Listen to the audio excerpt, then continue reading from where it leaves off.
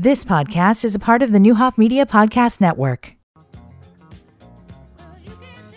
Can't you see Dale Colee walking down that street with that paint can and a slice of pizza? Absolutely. That's why I played it. John Travolta. Turned 70 Sunday. It's going to be a good day. All right. Dale Colee's in studios with us on a beautiful sunny day and ready to go. 70 is just a number, Brian. It's just hard for me to think about John Travolta, right? I mean, you just stuck in your head at that, young guy. Then you saw the Santa Claus. Oh, yeah, that's a great ad. All right, let's talk a little bit about Pharmacy Facts with Friends because you guys get the big show on Tuesday nights. Now, if you can't join them live, I encourage you to do so, but we know you're busy and you have schedules. You can always check out the podcast. It's available right after the show is over, and you can get it on our podcast page at nowdecatur.com. But you guys have some exciting stuff without you. Without me, because tonight I'm at Richland Community College tonight. It's our monthly meeting, so I'll be out there tonight. But tonight's show is going to be co-hosted by Lauren Young and Allie DeLatte, who's actually sitting in for Megan Brahaney, who's going to be out of town this week. And it's American Heart Month. February. And we are going to discuss an update with the Stone Thrown Forward, which is our foundation for Kyle, regarding additional CPR training opportunities locally and the new AED equipment grant and training for the Ballers Performance Club in Maroa. Okay, now let's go back. Somebody's just moved to town, work at 8 a.m. and they're listening to the show. Maybe they don't have the history and the knowledge of the foundation.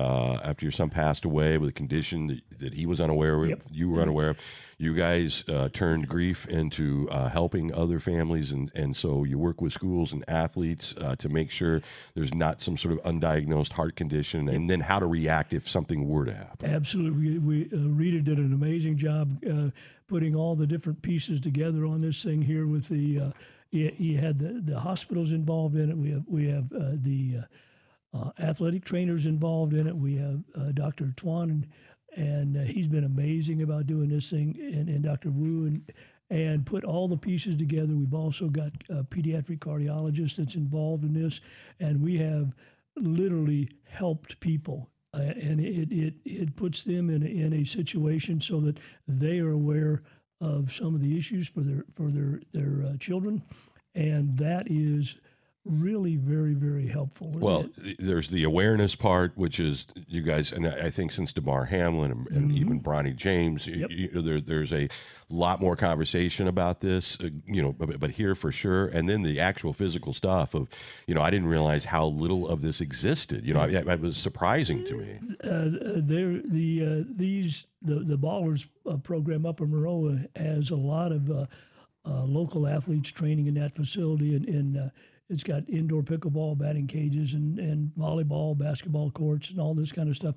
Many local athletes use these facilities, and the coaches and trainers, they're requested for the students, athletes to have access during this time of case emergency. So that's the reason that Rita put this together. Their staff and trainers will also receive CPR training, and that's a pretty phenomenal thing, and kind of a thing that's going on here. Stone Thrown Forward has purchased AEDs for the Unity Christian, which is the old LSA, and the Children's Museum this year. And these donations are a direct result of the support that the community has given us. So it's really been a heartfelt deal, and it makes you feel like Reed and I are doing something that's going to help others not go through the same pain that we went through, and that's the make a lemon out of lemonade, lemonade out of lemons, or whatever you do. Well, that's nothing but applause, and thank you for the service to the community. And you already have helped people, and that's the amazing thing. All right, I'm assuming Allie's going to give a Park Foundation update, right? She is going to give a Parks Foundation update, and I'm sure it's going to be something with the alligator fundraiser and things like this. But I wanted to mention, Brian, on Valentine's Day, I had the opportunity to speak at the Scoville Activity Center for the seniors that had a senior luncheon for 130 seniors that showed up for this Sweetheart Luncheon and Bingo. And I was blown away. I had not been out there when you all were out there for the opening kickoff. I had tied up that day and couldn't make it out there. that Scoville Activity Center, which houses the senior programming for the Park District, is amazing. I mean, it's a resource for a lot of seniors, and I tell you, 130 people in that area. And don't underestimate bingo, man. I'm telling you, it was phenomenal. Got to give about a 10, 15-minute little talk to different people. But the amazing part to me was all the activity going on by the workers. All the workers in the Park District are all hands on deck when something's going on with that thing. Well, that thing's going to, they're now partnering with the city, and I mean, it's going to grow and grow. And we really have, an amazing resource there now for that population. You look at this, they're doing tax preparation right now. They're doing congregate meals there. It is daily fitness, recreation offerings, and things like this. They're going to upgrade to different things like diabetic shoe fitting, nutritional classes. It is going to be a one-stop shop, and it couldn't be a nicer facility. Yeah, and it's going to get even better. Yes, and then you've got all of that natural space, and green space, and, where I think you'll have a lot of mixed use. We talked about this with Clay, not only for seniors, but for everybody in our community to share space. I just think that former golf course will become an absolute gem in this community. And Dana Floyd, who's the senior program director there, she was in charge of luncheon and things like this. She is a Park District veteran, and she absolutely loves working with those seniors, and it's very, very obvious. And that's going to be a tremendous support. You talk about which direction the Park District is going. It's going to help every aged individual in our community. And that's the key in this thing here. But I just wanted to give a little plug to listen, that's what it's all about, right? It's what we do here. It's what you guys do on Tuesday night, spotlight the community. It is, and it was refreshing to see that many seniors having that much fun. Okay, do you have your tickets for That's What She Said yet?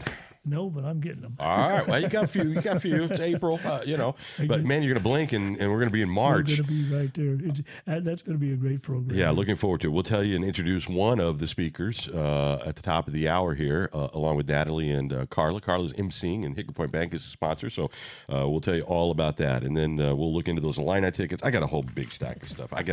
This is my problem. I end up throwing 90% of it away every day. No. I do. I mean, you prepare, you over-prepare in case you all right, well, I'm going to need a lot.